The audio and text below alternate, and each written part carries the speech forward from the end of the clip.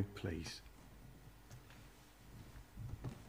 Thank you, Reverend. It's a great pleasure to be with you this evening. As the Reverend said, I work for a ministry called Answers in Genesis. I know some of you may know that ministry, but if you've heard of Ken Ham, Ken founded the ministry over 30 years ago. They just celebrated their 30th anniversary, and as the Reverend said, they do have some themed attractions in America, only things that really the Americans could come up with. Some of you maybe have been to the Ark Encounter and the Creation Museum, but they are a great witness to an ever-increasing secular America. And we're going to think about some of those things tonight because we're going to be discussing answering atheism. How can we answer the atheists? And now we do see a change in the United Kingdom, especially in the mainland in England and even in Northern Ireland. Here you can see there's some statistics on the screen from the National Centre of Social Research, and if you notice, there are many statistics like this today that recognize there's a trend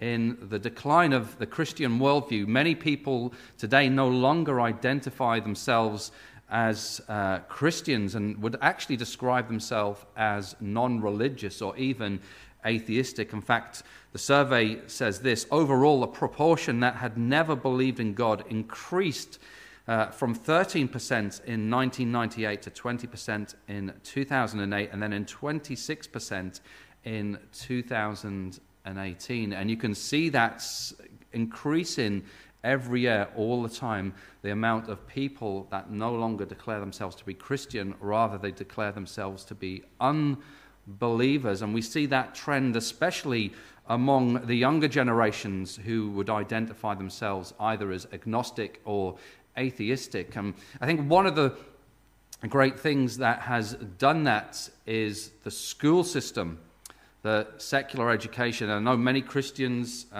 send their children to the government schools for their education. I'm not going to get into that now, but you need to realize the school system is not what it was in the 1950s and the 1960s. It has radically changed over the years, and we're seeing things change all the time, especially in the UK. You know, you think about it, Darwinian evolution is taught as fact in the school system. So it's not neutral when it comes to the existence of God. They declare a positive stance that there is no God. And so if your children are in those systems, then you need to work hard, extra hard, to be able to defend the Christian faith. And this is why I believe, and we believe at the Ministry of Answers in Genesis, we see all these different issues coming out in the Western world today, because when you think about things like racism, social justice, wokeism, LGBTQ ideology, abortion, gender ideology, critical race theory, some of you may not be familiar with those terms, but all those ideas are influencing a generation of people today and how they think about the world around them. And all those ideas really come out of a secular worldview. And in a secular worldview, basically, there is no God, nature is all that there is, and they believe, of course, in the Big Bang and the evolution of man. So we need to realize as Christians what is before us, what the arguments are. And tonight we're going to consider some things regarding atheism. So we're going to go through 6 things, some quicker than others. We're going to discuss the Bible and atheism. The Bible does have something to say about atheism. It's not very good for the atheists. What is atheism? Is atheism a religion? Because atheists often say, or will say, well, no, we're not religious. You Christians and you other people like Islamists or whatever are the religious people. But we'll put that to the test. And then science and atheism, morality and atheism, and then faith and atheism. And hopefully, as we discuss these things, it will give you answers to some of the questions that many young people are asking these days. And so the first thing we're going to look at is the Bible and atheism. And this is going to be very short because the Bible is absolutely clear about atheism. Because the Apostle Paul in the book of Romans, in chapter 1 and verses 18 to 20 says this: "For the wrath of God is revealed from heaven against all ungodliness and unrighteousness of men, who hold the truth in unrighteousness, because that which may be known of God is manifest in them. For God hath shewed it to them. For the invisible things of him from the creation of the world are clearly seen, being understood by the things that are made, even his eternal power and Godhead, so that they are without excuse. And here we have the Apostle Paul talking about the knowledge of the atheist. The atheist is without excuse because he is not lacking knowledge of God, according to Scripture. Paul says the witness of God in creation is testimony of his existence, and therefore everybody has a knowledge of God. And this is what Paul is saying clearly in Romans chapter 1. And notice he actually says that leads people to be without excuse. In fact, in the Greek, those words are literally there without an apologetic when they stand before God. When they stand before God on Judgment Day, if they do not confess their sin and trust in the Lord Jesus Christ, they will be without a defense when they stand before the Lord God. In fact, I want you to think about it, because many Christians will say things like, well, my non-religious friend, I've invited them to church. Well, I want to challenge that, because there is no such thing as your non-religious friend. Everyone has a religion. Every person has a belief system, because the Bible tells us you're either for Christ or you're what? You're against Christ. You either walk in light or you walk in darkness. There's no such thing as a neutral worldview. And Paul here clearly lays out that every person has a knowledge of God. And so why don't people then believe in God? Well, Paul says that they hold that truth down in unrighteousness, or they suppress that truth in unrighteousness. It's not because God has not made himself abundantly clear in creation. So that's what the Bible says about atheism. So let's think about what is atheism, because when you think about atheism, the purpose of atheism is to explain life without God. And now we need to realize there are different sort of atheists. There's what people call soft atheists, people maybe like your next door neighbor who's basically will say, well, I don't believe in God, and then is maybe very nice to you, kind to you, that sort of thing. Then you have people who would describe themselves as hard atheists. If you know Richard Dawkins, the famous atheist, he is very aggressive, and many other people today are very aggressive in their atheism. But if you look up the dictionary definition of atheism, it'll say this: disbelief or lack of belief in the existence of God or gods. Now, you're going to hear a clip in a second of a famous celebrity, Ricky Gervais, and I want you to listen to what he says. And he's going to say atheism is a lack of belief in God, but other atheists actually will challenge that, and they rightly recognize atheism is not just a lack of belief in God, because atheists make positive claims.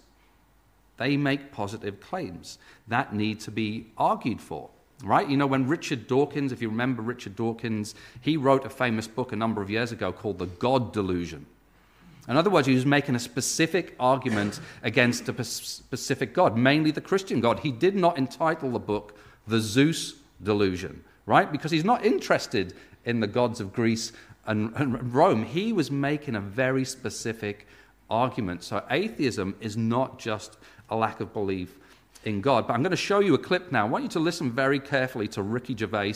He's obviously, I'm not endorsing the things the programs he's on, or you know, the movies he makes, etc., etc. But I want you to listen to his argument for atheism. He's on a chat show in America, and he's speaking to a talk show host called Stephen Colbert, and Stephen Colbert is somewhat of a Roman Catholic, and you'll see that come across in the questions he'll respond to Ricky Gervais. But listen to his arguments for atheists, because I go out on the street and do evangelism, and the arguments he uses for atheism are the arguments many young people will use against the Christian faith. So listen very carefully to what Ricky Gervais says about atheism. This is the thing, right? So I'm an agnostic atheist, technically. Agnostics means no one knows whether there's a God. So everyone's technically agnostic. We don't know. That's true. So that's true. An agnostic atheist is someone who doesn't know there's a God or not, as no one does. So you're not convicted of your atheism? Well, I am. Sure. No, I am, because atheism is only rejecting the claim that there is a God. Atheism isn't a belief system. Mm-hmm. So this is atheism in a nutshell. You say there's a God. I say, can you prove that? You say no. I say I don't believe you then. Mm-hmm. So you believe in one God, I assume? In 3 persons, but go ahead. Okay, so you believe, okay. So, but there are about 3,000 to choose from that have been, that people believe. I've done some reading, yeah. Okay, so basically, you believe in, you deny one less God than I do. You don't believe in 2,999 gods, and I don't believe in just one more. Right. Do you ever have a feeling of great gratitude for existence? I know, of course. Do you ever have? I know the chances are billions to one that I am on this planet as me and never will be again. And I know I can't convince you that there is a God, nor do I really want to convince you there's a God, but No. I can only explain my experience, which is that I have a strong desire to direct that gratitude toward something or someone. Of course. And that thing is God. We're mortal. We want to make sense of nature and science, and it's too unfathomable that everything in the universe was once crunched into something smaller than an atom. But you don't know that. Well, you're just believing Stephen Hawking, and that's a matter of faith in his abilities. Yes. You don't know it yourself. You're accepting that because someone told you. Yeah, well, but science is constantly proved all the time. You see, if we take something like any fiction, any holy book, in any other fiction, and destroyed it, okay, in 1,000 years' time, that wouldn't come back just as it was. Yes. Whereas if you took every science book, right, and every fact, and destroyed them all, in 1,000 years they'd all be back, because all the same tests would be the same result. That's good. That's really good. So I don't need. So, and he goes on, and the conversation diverges into other things. But you can see there, I mean, Stephen Colbert did push back on him when he challenged him about the origin of the universe, and noticed he realized there was the tension there. He doesn't know. How does he know those things? How does he know the universe started like that? But he made a specific claim at the very beginning. I know there's a lot to take in there. But he said to the host, Stephen Colbert, when it came to the existence of God, I don't know, you don't know, and nobody can know about the existence of God. But there's a problem with that sort of argument, because it makes a specific knowledge claim. How can Ricky Gervais know that? Because it assumes a God who cannot reveal himself to people, right? In that assumption, as an assumption, God cannot reveal himself to people. But how does Ricky know that? How does he know that the Creator cannot reveal himself to people? Does Ricky have all knowledge of all things? No, he doesn't. He's limited in his knowledge. See, he made a specific claim. If the host was thinking on his feet a bit better, he should have challenged them. How do you know that I don't know that God exists? Because Ricky doesn't know everything. He's finite in his knowledge. See, he made a specific claim there. How does he know that God cannot reveal himself? Because the Bible tells us God has revealed himself to people. And then Stephen Colbert sort of said, well, don't you ever feel gratitude towards something? And he said, yeah, I do feel gratitude. But to whom does Ricky Gervais feel gratitude if there's no God and nature is all that there is and the world just exploded into existence? Who is Ricky Gervais shown his gratitude to? You know, he's like he's a person dressed all up who's ready to go to a party but with nowhere to go. Because if you're going to show gratitude, you show gratitude to another person, right? But if there is no God and nature is all that there is, then who is he shown gratitude to? But then lastly, if you've heard what he says when he was challenged a bit, he said, well, but science is constantly being proved, and you can prove things in science. And that's true. And he was trying to say basically the Bible's an old book and the things in it have been shown to be disproved. But it's not true what he said about science textbook. It's manifestly false, because what he said can be demonstrably shown to be not true, because Darwin postulated in his books that certain human races were inferior on an evolutionary basis. Now, would he be wanting to state that today? Because that was science of the day. Would he want to be saying that today? I doubt he would, because people would cancel him. See, notice Ricky believes in books that are written by men that change all the time, and he can never be certain of certain things. See, he believes in books, but he believes in books that are written by fallible men. But as Christians, we are saying we believe in the revelation that God has provided to us in the Word of God. And so you need to think about those arguments. And the other one, just lastly, ended up when he talked about, you Christians, you believe in one more God than I don't believe in. There's all these other gods in the world. There's 2,999 gods, and, I just believe in one less God to you. He's obviously read Richard Dawkins. That's a famous argument, Richard Dawkins. In fact, there's many more gods than that. But the Bible has an answer to that. The Bible calls them what? Idols, right? That's idolatry. When people worship all these false gods, the Bible says that's idolatry. Those gods did not create the heavens and the earth. And Jeremiah says they will perish from the earth. So the answer to that, if Stephen Coolbert was actually a consistent Roman Catholic and he didn't really want to push back too much, he should have said, yeah, that's idolatry. There is one true God. Those other gods are false gods. But what about the claim, is atheism a religion? Of course, atheists are going to say, no, it's not a religion. But as I said at the beginning, from a biblical viewpoint, all of life is religious. Given what Paul said in Romans chapter 1, all of life is religious. You either worship the one true and living God, or you worship creation.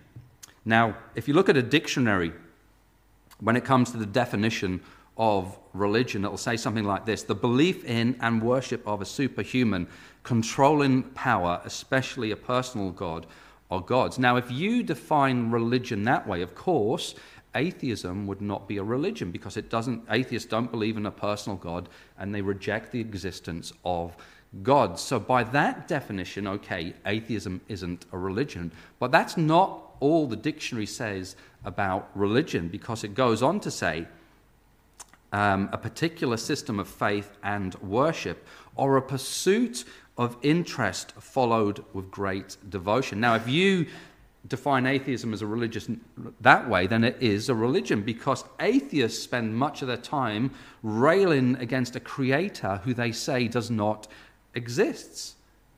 And so you have, Richard Dawkins has many followers who follow him with great devotion. And so in that definition, yeah, we would say atheism is a religion. But there's also another way to show that atheism is a religion. I remember when I was studying for one of my degrees, I had to read this man, Ninian Smart. He's an anthropologist, and he wrote a book called The Dimensions of the Sacred. And in the book, basically, he gave you 7 criteria for detecting a religion. If he said, if you want to know if someone, a person or a group of people are religious, then you look for these 7 things. You look for a narrative, you look for an experiential aspect, a social aspect, a doctrinal aspect, an ethical aspect, a ritual aspect, and a material aspect. And he said, if you find those things in a person or a group of people, then they're religious. This is from one of the world's leading anthropologists. Now, just apply this to atheism, and you will see that atheism is a religion, because we need to stop letting them off the hook saying, well, I'm not religious. No, you are religious, and your religion comes through. See, they have a narrative. What's the narrative of atheism? Well, Richard Dawkins said this in his book, The Blind Watchmaker. He said, Darwin made it possible to be an intellectually fulfilled atheist. In other words, before Darwin, you could have been an atheist, but you wouldn't sort of be intellectually fulfilled. But since Darwin came along and presented his idea of evolution, we can now be intellectually fulfilled as atheists. And here's the thing, Darwin actually wasn't an atheist. He was an agnostic. But atheism is built upon the narrative, on the worldview of Darwinian evolution, so it does have a narrative. As Christians, we have a narrative in Scripture, right? Creation, fall, redemption through Christ on the cross, and we look forward to the redemption of creation and the new heavens and the new earth. That is the narrative, the account of history we have in the Bible, but atheism also has a narrative. And they also have an experiential and social aspect. In the early 2000s, the first atheist church opened up, and there are at least 63 around the world. I know it's pretty ironic that they would actually want to meet together, but they did an interview with the Telegraph a number of years ago, and the interview read like this: the first event took place in the deconsecrated Union Chapel in London, so it took place in a former church in 2013. It said some 300 people attended the launch, a typical Sunday assembly. Why the meeting on a Sunday? What reason would that be? Because it consists of a sing-along, pop songs rather than hymns, a secular reading, a talk that helps the congregation live better, help often, or wonder more. Then the company's mantra, followed by a moment of reflection, then tea and cake. Obviously, as British people, they have to end with tea and cake. Even the atheists do. But just think about it when they talk about live better, help often, and wonder more. Well, when you say we want to live better than, that assumes a standard of morality. Well, as we're going to see in an atheistic worldview, what standard do you have? Live better than what? Do you have a standard to live better by? And what do you have to wonder more about? If the world is all that there is and there's no God and nature is all that there is, then what are you wondering about? See, again, it doesn't make sense. They also have a doctrinal aspect. You know, a number of years ago, Richard Dawkins teamed up with the Humanist Society in the UK, and they went around some major cities, Birmingham, Manchester, London, and you can see on the side of the bus there they had an evangelistic message saying there's probably no God. Notice, they didn't even print with certainty there is no God. There's probably no God. See, they're very evangelistic in what they want to try and do. They're trying to reach people with their atheism. And so there is a doctrinal aspect. There's also an ethical aspect.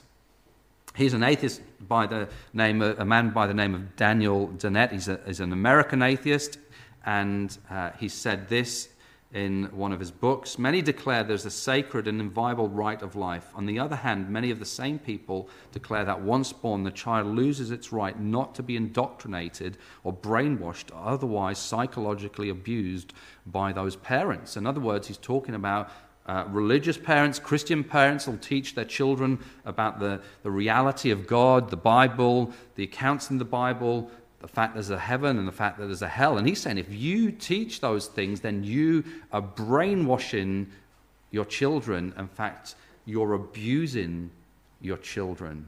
But again, when he talks about ethics, he's assuming a standard by which he's judging people by. What standard is it in an atheistic worldview? But many atheists will accuse Christians today of teaching child abuse.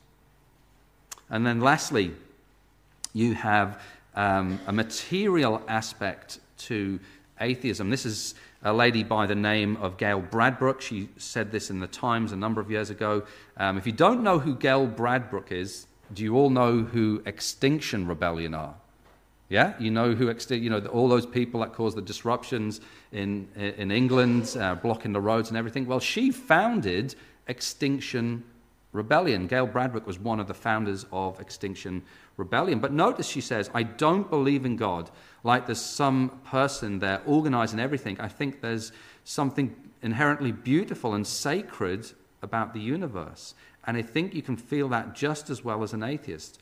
A bit of me thinks, is there a way to have some form of dialogue with the universe? Again, if nature is all that there is, what type of dialogue are you trying to have with the universe? But here's the thing, often you will see, and people like Richard Dawkins admit this, that atheism actually ends up, it should logically end up in pantheism. Pantheism is basically the worship of nature, and that's what Gail Bradbrook is saying here. She wants a dialogue with the universe. She thinks the universe is sacred, and this is why many of these people are so caught up in the climate agenda. It's basically worship of creation. And I think actually the Bible does say something about that, doesn't he? Paul goes on in his argument in Romans, doesn't he? He says this, wherefore, God also gave them up to the uncleanness through the lust of their own hearts to dishonor their own bodies between themselves. And then he says, who changed the truth of God into a lie and worship and serve the creature more than the Creator, who is blessed forever. Amen. And so here's the thing, from a biblical point of view, atheists have sinfully taken the truth of God's world and convinced themselves it is not true. They've sinfully taken the truth about God's world and convinced themselves that is not true. And they worship the creation, because everyone worships something. We are all worshippers, as I said before. You either worship the one true and living God, or, Paul says, you worship creation. And you do that in 1,000 different ways. But what about this argument, science and atheism? Because atheists will often accuse Christians of being unscientific, and the Bible is refuted by science, they will say. And obviously when they're thinking about that, they're talking about evolution and so on and so forth. But it's not the Bible or science, or you have to choose between religion and science and the Bible. And science and atheism actually don't go together. In fact, many of the founding fathers of science, if you think about people like Johannes Kepler, Isaac Newton, Galileo, all these men were Christian men. They believed in the existence of God, and they laid the foundation for science. What it really is scientism. And you can see there the dictionary definition of scientism, which is basically complete belief in scientific methods or in the truth of scientific knowledge. In other words, only science itself can account for truth. But that is, again, it's a religious position, because science itself can't account for a number of things. But notice today, there are many people who reject science when it comes to basic things like biology. Because in the beginning, what did God create? He created mankind in his image, and he made them what? Male, XY, and he made them female, XX. There are only two options, but many people, because of their feelings, reject science and say, well, I feel this way about who I am. And they reject the scientific method, which confirms what the Bible says, by the way. But when you think about this, can God be proven by science? Can God be proven by science? Well, no, because science deals with the material world. Science deals with the here and now, the present physical material world. So trying to prove God or heaven by science would be trying to find plastic with a metal detector. It'd be trying to go into the beach and you're hunting for metal, but you're hunting for plastic with a metal detector. It's a category error. You cannot use science to prove the existence of God, because the Bible tells us God is spirit who transcends both space and time. He's not a physical being. God is an eternal being who existed before the creation of the world. So the immaterial God created the physical universe. When people like Ricky Gervais and others like Richard Dawkins, often when they critique Christianity, it seems like they have a false view of God in their minds. They're often thinking about the gods of Greece and Rome, but God is not like the gods of Greece and Rome. The gods of Greece and Rome did not create the world. The world was already in existence before they came along. But the one true God in the Bible is the creator of all things. He's the self-existent I am who proclaimed his name to Moses. But what we need to realize is that we cannot make sense of things such as science unless God exists. We believe in things like the uniformity of nature, that nature is uniform, that there are laws in nature like gravity. If I throw this up in the air, it's going to come down. And if I come back here tomorrow night and throw it up in the air, it'll come down again, and so on and so forth. We can do those things because there is such thing as uniformity in nature. There is a consistency in nature. Now, why is there a consistency in nature? Well, the Bible tells us that God is consistent in his nature. But think about it. If the world popped into existence in a moment in time and then randomly evolved, how could you trust the laws of nature? Why would you expect to throw this control up in the air one day and then it to do the same thing the next day? How do you know that things are going to do that same thing? The reason we can trust the laws of nature, like men like Isaac Newton could do his theory of motion and relativity, etc., because they believed that God was consistent in his nature. Atheists have no reason to believe in the things like the laws of nature. They should believe in them, and they do, but they have no foundation to believe in them. But when people talk about science, what they're really talking about is the Big Bang and the evolution of man, the fact that we come from, in their minds, a common ancestor. That's why many people today reject the Bible when it comes to these things. But if you just look at the dictionary definition of science, what science really is knowledge, and you can have knowledge of the world in a number of different ways. The main way in which we have knowledge of the world, which produces good science, is what we call experimental or observational science. That's using your five senses in the here and now in the present world to go out and investigate the world. And when you do that, you can come up with great technology like satellites, mobile phones. You can visit the doctors, and the doctors can prescribe you medication. That is great science, and we do not reject that sort of science.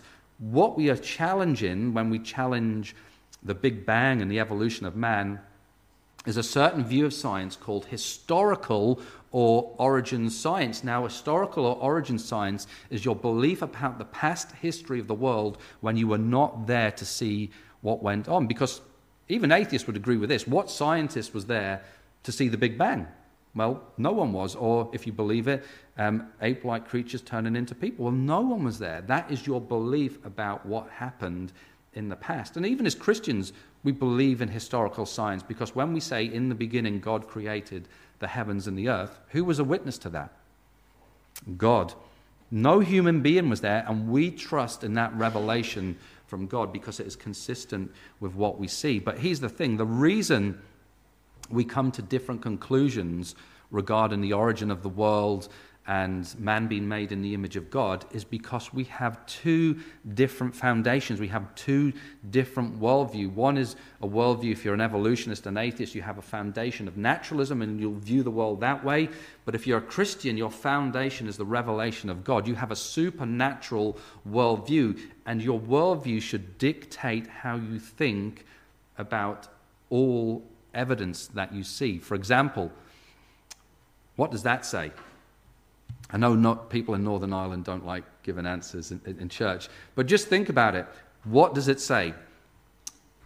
Does it say God is now here, or does it say God is nowhere? See, some of you are now thinking, oh, what could it be? No atheists in the audience tonight, I hope. Anyway, but if you were here tonight as an atheist, you could say God is nowhere. But if you're a Christian, obviously you're going to say God is now here, because your worldview determines how you read evidence. And we need to realize that, because there is no such thing as a person who is neutral in their thinking. I said at the beginning, you're either for Christ or you're against Christ. You either walk in light or you walk in darkness. Jesus didn't say there's a middle ground, a grey area that you walk in. It's either light or darkness. Now just think about this when it comes to DNA.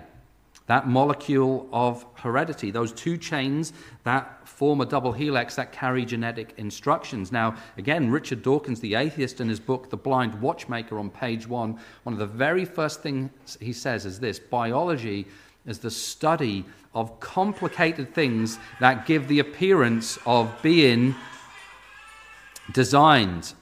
Now, just think about that. He's looking at DNA, he's looking at biology, and he's saying it gives the appearance of being designed. Notice he notices that it's complicated.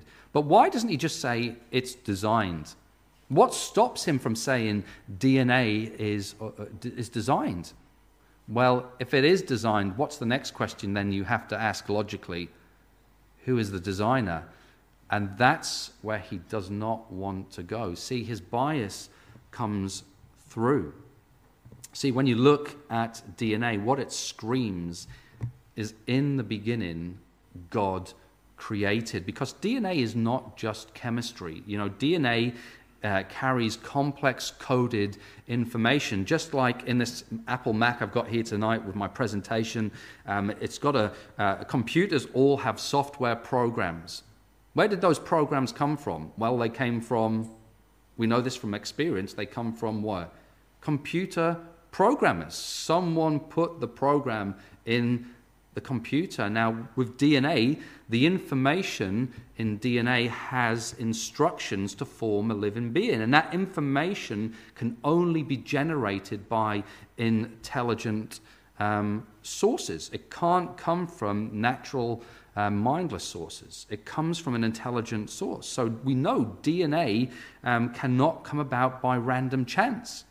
Information, genetic information, even information in a computer, always comes about through an intelligent source. And we can say, yeah, that intelligent source, we believe it's consistent with what the Bible teaches, that in the beginning God created the heavens and the earth. Now, I'm going to show you another clip, because this is very telling, I believe, because I want you to think about what evidence would convince atheists of God's existence. Now, there might be atheists out there that will say, yeah, I'll consider the evidence for God's existence. But many atheists today actually say, well, actually no evidence would convince me of God's existence. Again, I want you to listen to a clip between two atheists. One is an American man by the name of Peter Boghossian, and he's interviewing the British atheist Richard Dawkins.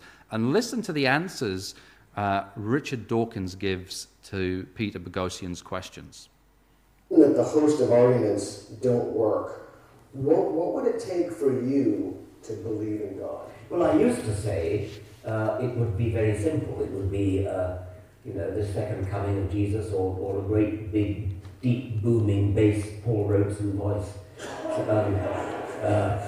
saying, "I am God and I created." But I was persuaded mostly by actually Steve Zara, who was a regular contributor to my website, richarddawkins.net. He more or less persuaded me that even if there was this booming voice in the second coming in clouds of glory, the more probable explanation is that it's a hallucination or a conjuring trick by David Copperfield or something. He made the point that a supernatural explanation for anything is incoherent, that it just doesn't it doesn't add up to an explanation for anything. Well, alternative explanations, that's why I'm not persuaded by either an internal state, certainly not a feeling state. So Clarke's third law, any sufficiently advanced technology is indistinguishable from magic being supernatural. If you were to fly a Boeing 747 back to the Middle Ages, you would be greeted as God. I mean, that would be, and similarly, an alien visitation. Any aliens who would actually visit us would have to be so far beyond us in their technology that they probably could manipulate the stars to spell out words or geometric forms or something of that sort. So that couldn't be enough. So what would persuade you? Well, I'm starting to think nothing would, which in a way goes against the grain, because I've always paid lip service to the view that a scientist should change his mind when evidence is forthcoming. The trouble is, I can't think what that evidence would look like. Did you hear what he said at the end there? Evidence isn't going to convince him. But notice he said he used to pay lip service to the view that a scientist should change his mind based upon the evidence. And that's true. If you're a scientist and the evidence is forthcoming, and it proves what you believe wrong, then you should change your mind. But what is lip service? Lip service is basically when you say one thing, but your actions show you don't really believe what you're saying. So Richard Dawkins even there is a bit contradicting himself. But notice he was basically saying there isn't any evidence that would convince him of God's existence, because he could always come up with a rescuing device to explain away the evidence, whether it's the second coming of Jesus or whether it's God speaking to him in an audio voice. He said basically you could explain that and just say, well, it's maybe a magic trick or it's a hallucination. Aliens are tricking me, he said. How do I know it couldn't be those things? See, he had this rescuing device in order to explain away the evidence. In other words, Dawkins has a methodology that is immune to evidence. And that's not a good place to be if you're a scientist. You should not be immune to the evidence. But I want you to think about it. Imagine tomorrow morning, you've watched this clip tonight and you're walking down the street and you meet Richard Dawkins.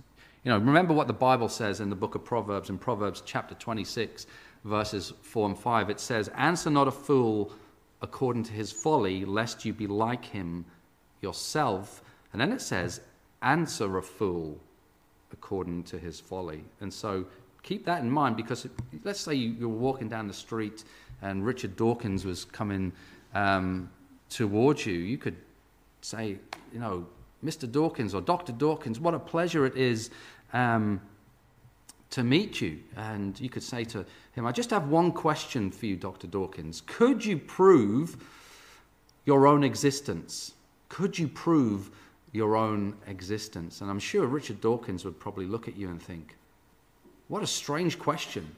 What a weird question to ask me. Here I am. I'm standing in front of you. You can see me with your own eyes. I'm speaking to you. I'm conversing with you. And you're asking me to prove my own existence.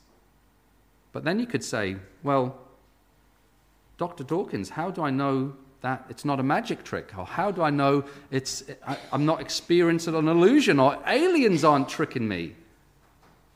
See, you could refute him by his own arguments. This is what the Bible says. Don't answer a fool according to his folly, lest you're going to be like him.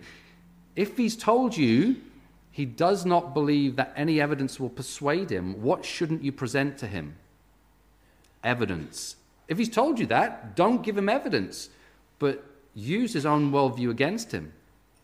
Because, prove to me you exist. How do I know that you're even real? See, if that's your methodology, then you shouldn't be even in science. See, it tells you there's a spiritual issue going on here. What about atheism and morality? Because atheists not only argue that you don't need God for morality, but they'll argue that belief in God is actually immoral and that the Bible is an immoral book itself. In fact, sorry to pick on Richard Dawkins, he's just provided us with a lot of ammunition. But in the book, The God Delusion, he wrote this: "The God of the Old Testament is arguably the most unpleasant character in all fiction. Jealous and proud of it, a petty, unjust, unforgiving control freak, a vindictive, bloodthirsty, ethnic cleanser." And then he goes on. It sounds like he swallowed a dictionary. Anyway, that's what he says about the God of the Old Testament. It's blasphemous to say that about God, but that's how he views God. Notice he's imposing a moral standard on God. You know, when you think about the ark, Richard Dawkins and other atheists will say, if God is good, how could he be so capricious to wipe all those innocent people out in the flood? How could he be so capricious? You might have had someone... is that gone? Is it back?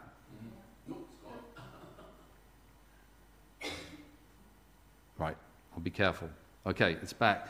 But people do, atheists do, aim those things at Christians. How can you believe in a God who judges people in a flood? But think about it. Did they take time to read the account in Genesis? Richard Dawkins has obviously read the Bible, but he chooses not to look at some things. Because look at the reasons God gives for judging people at the time of the flood. It talks about Genesis talks about the wickedness of man. Every intent of the thoughts of man's heart was only evil continually. The earth was corrupt. The earth was filled with violence. All flesh had corrupted their way upon the earth. That doesn't sound like an innocent people to me.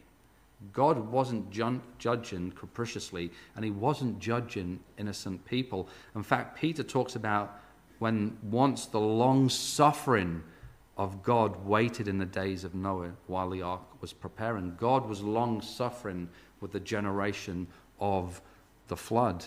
But here's the thing, Richard Dawkins actually has no foundation, and he's inconsistent with his belief in what he's actually saying here, because he wrote in his book, The River Out of Eden, he said this: "The universe we observe has precisely the properties we should expect. If there is at bottom no design, no purpose," then notice what he says, "no evil and no good, nothing but blind, pitiless indifference. DNA neither knows nor cares. DNA just is, and we dance to its music."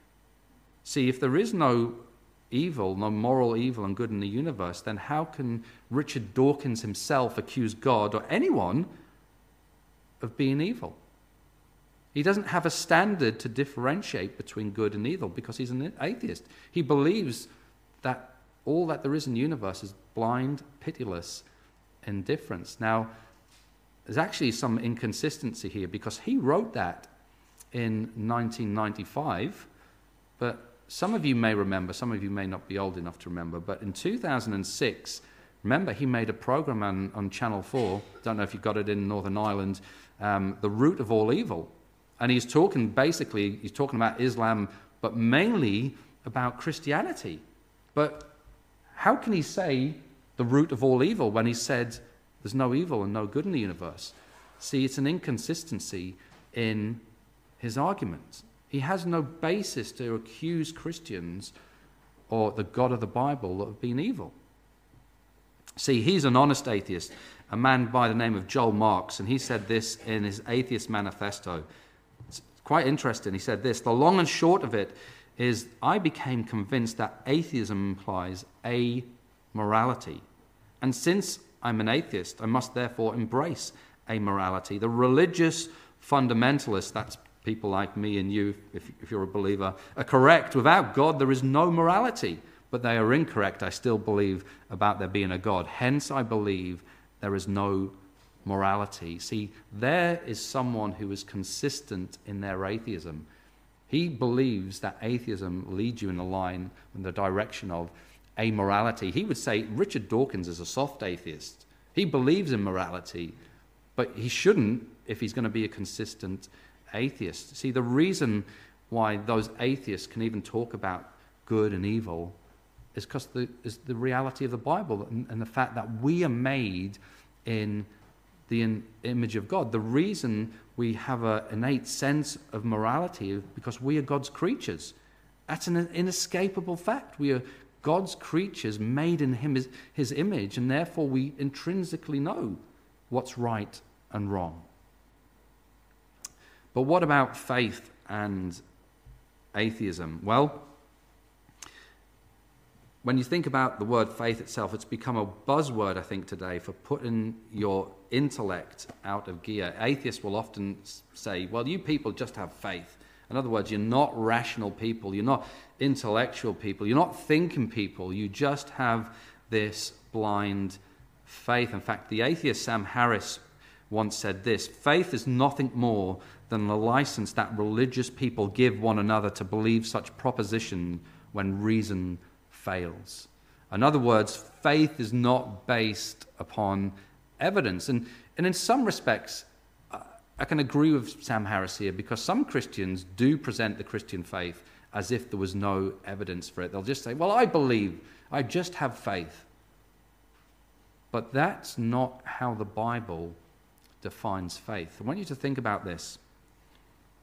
How does the Bible define faith? If you look up dictionaries, lexicons, Greek dictionaries, Greek lexicons, how the word faith is used in the New Testament, it's very interesting, because the most common word for faith is the Greek noun pistis, and believe is the Greek word pisteuo. Now, pistis refers to a state of believing based on the reliability of the one trusted. In other words, you should use words like trust, confidence, faith. In fact, trust is probably a better word to use than faith, because today when you talk about faith, people think, well, it's just a blind faith. But trust is confidence in something.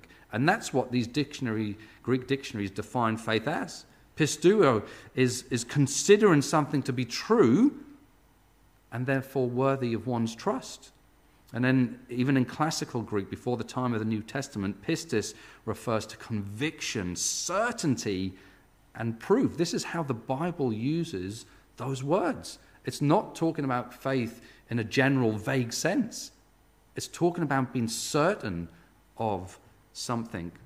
Because just think about it. What one thing do you have to believe, or at least that Paul points to in the New Testament, what do you have to believe to be a Christian? I want you to think about it. I know I'm going to struggle to get answers, but just think about it. What one thing do you have to believe in to be a Christian? Well, Paul says this, doesn't he, in Romans 10:9, that if you shall confess with your mouth the Lord Jesus and believe, that's the word pisteuo, in thine heart that God hath raised him from the dead, thou shalt be saved. Paul is saying that in order to be a Christian, you need to believe in the bodily resurrection of our Lord Jesus Christ. The fact that he's not still in the grave.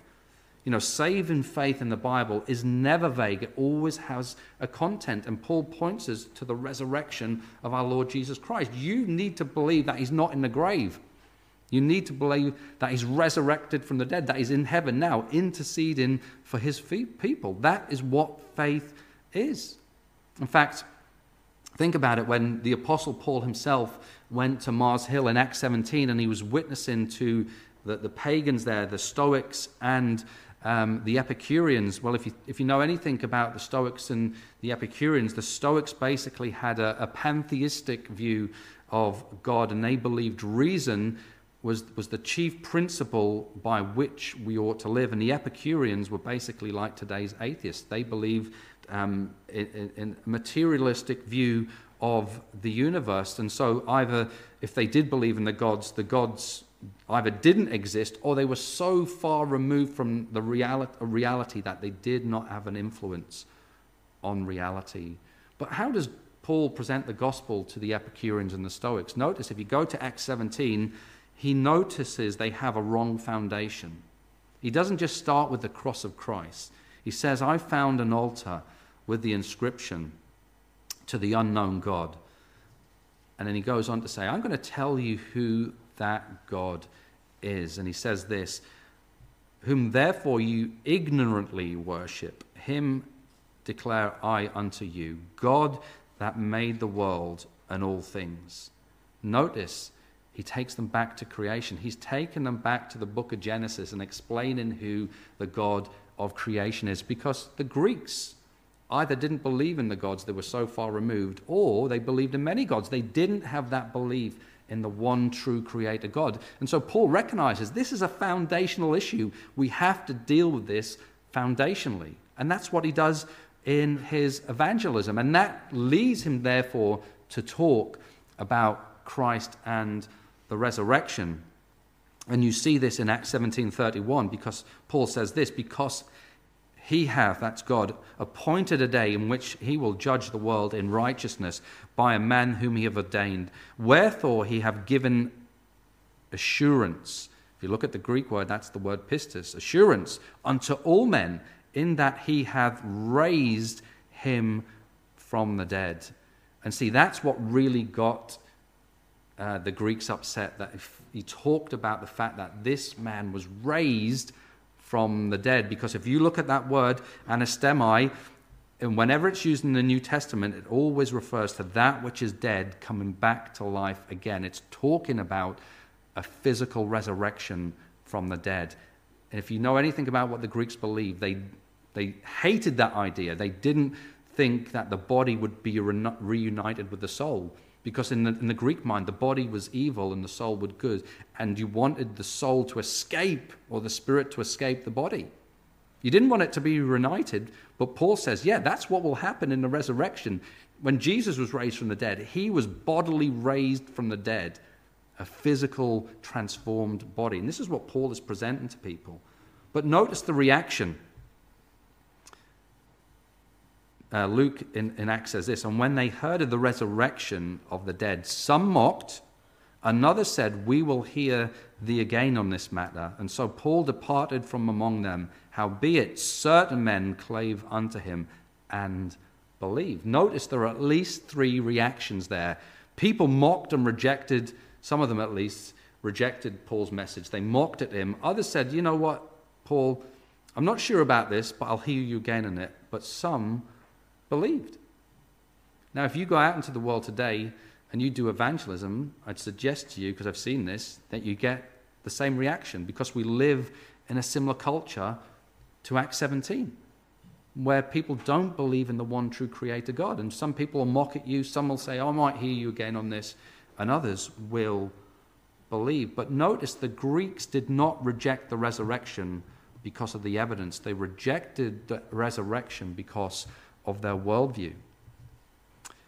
Here's a quote from an atheist, Gerd Ludemann. Gerd Ludemann passed away recently. He was a New Testament professor, and he's an atheist, which is a bit strange. Why would you want to study the New Testament if you're an atheist? He was a German man, but notice he says this: Jesus' death as a consequence of crucifixion, notice what he says, is indisputable. He's an atheist, but he recognizes the evidence for the crucifixion of Christ. He says that evidence is indisputable. Now, there is a people today, a couple of people groups who would deny the evidence for the resurrection. One would be Muslims. They don't believe Jesus was crucified.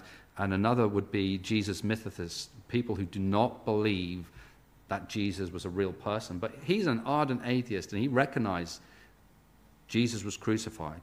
If Jesus was crucified, he existed. And since we know he was crucified, he obviously existed.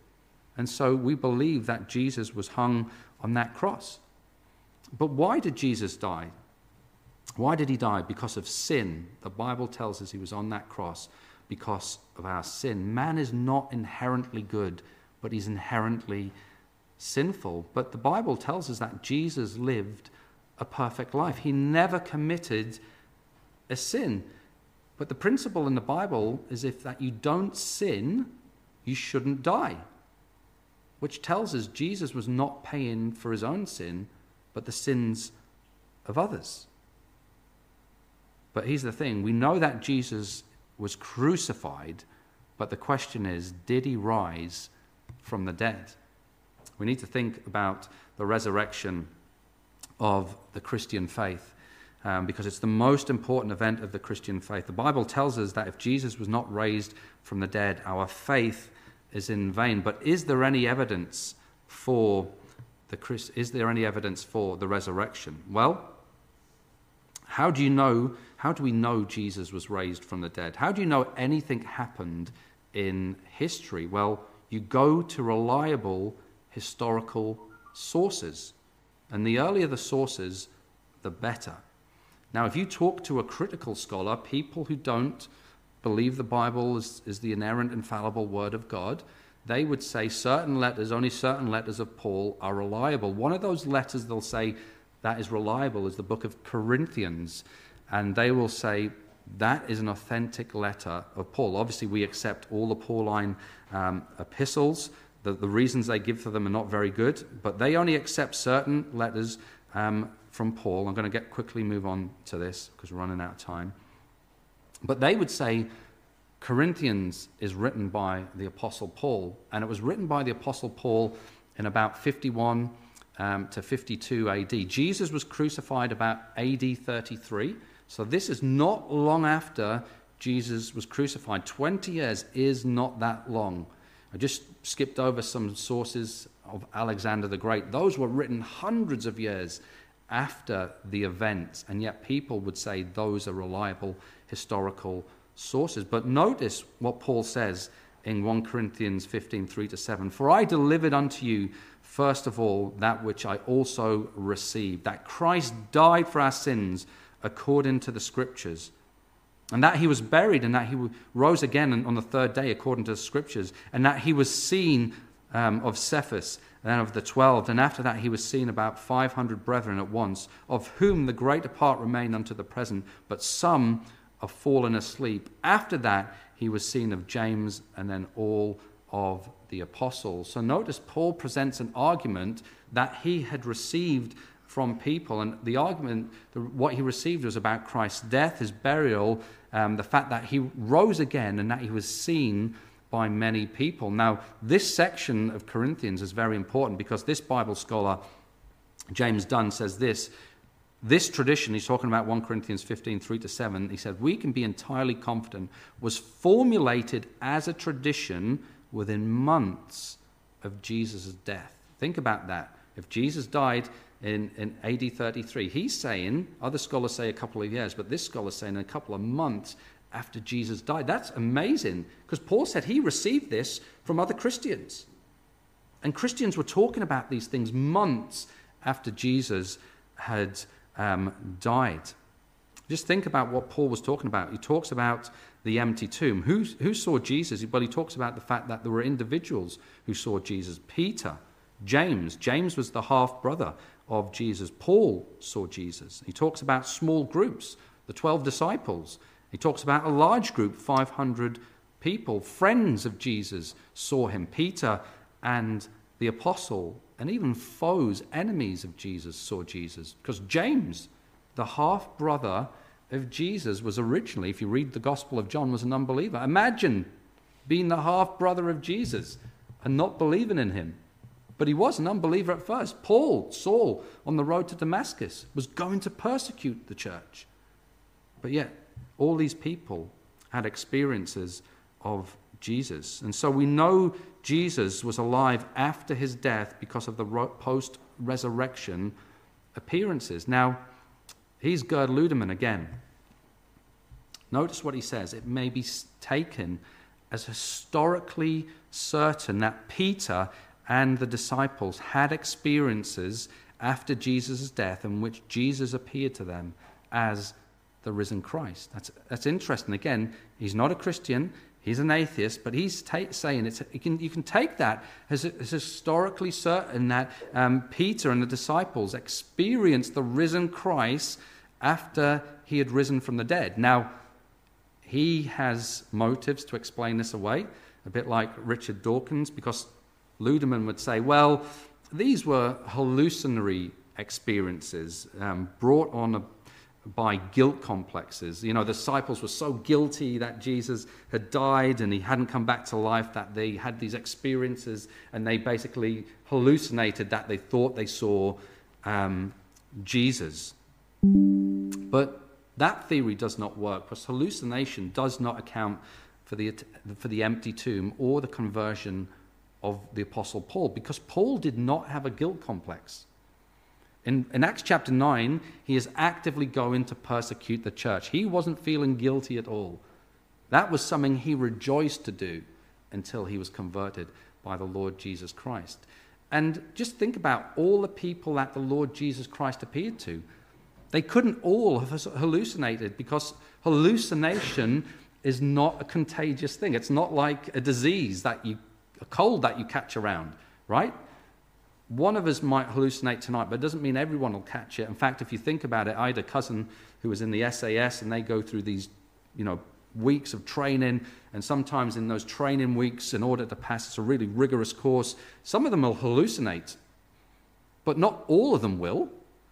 It's not something that's contagious. So trying to explain it away by hallucination or guilt complex just doesn't work. And so the only thing you're left with is that these people really did see the risen Christ.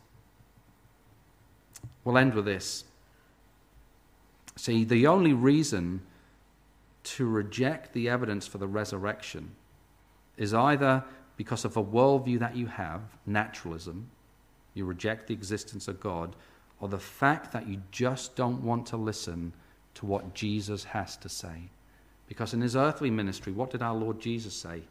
Well, in the Gospel of Mark, he said this, Mark chapter 8, verses 34 to 35. Whoever will come after me, let him deny himself and take up his cross and follow me. For whosoever will save his life shall lose it. But whosoever shall lose his life for my sake and the gospel's, the same shall save it.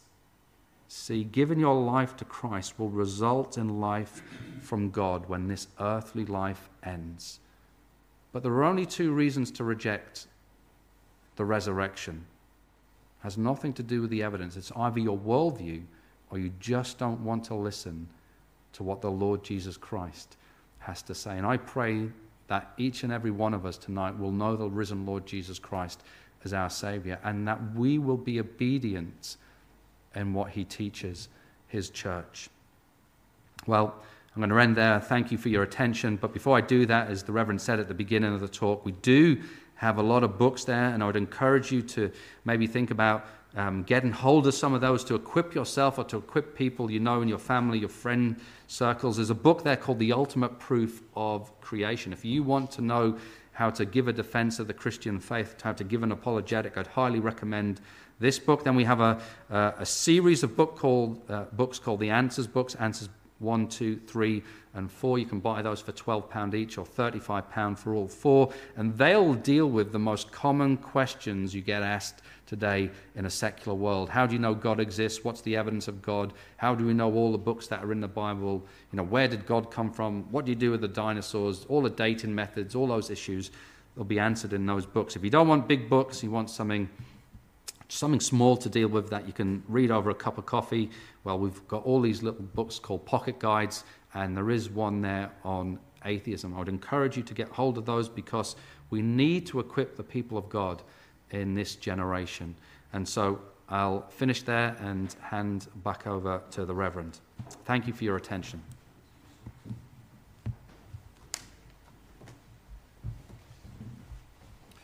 We do thank our brother for coming tonight and bringing that talk to us.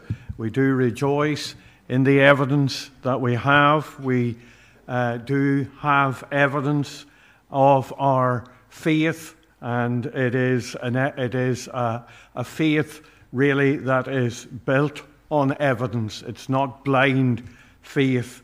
And you think of the arrogance of atheists. I got into debate on our Facebook page with an atheist, and there was that arrogance there. It was very evident after a while that he thought that he was dealing with somebody that didn't have a degree. He had a degree, and he felt that he was intellectually superior. But in the end, he had to recognize that he had a faith, and his faith is that there was no God. He had no evidence for that. But I have an evidence for the God that I worship and serve, because he is my Savior. He is with me day by day.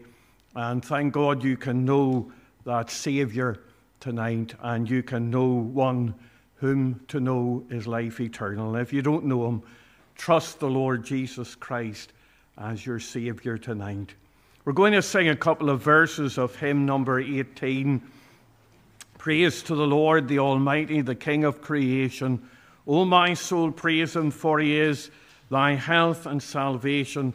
All ye who hear, brothers and sisters, draw near. Praise him in glad adoration. We'll sing the first and the last verses of the hymn, verses 1 and 5, and we'll stand as we sing.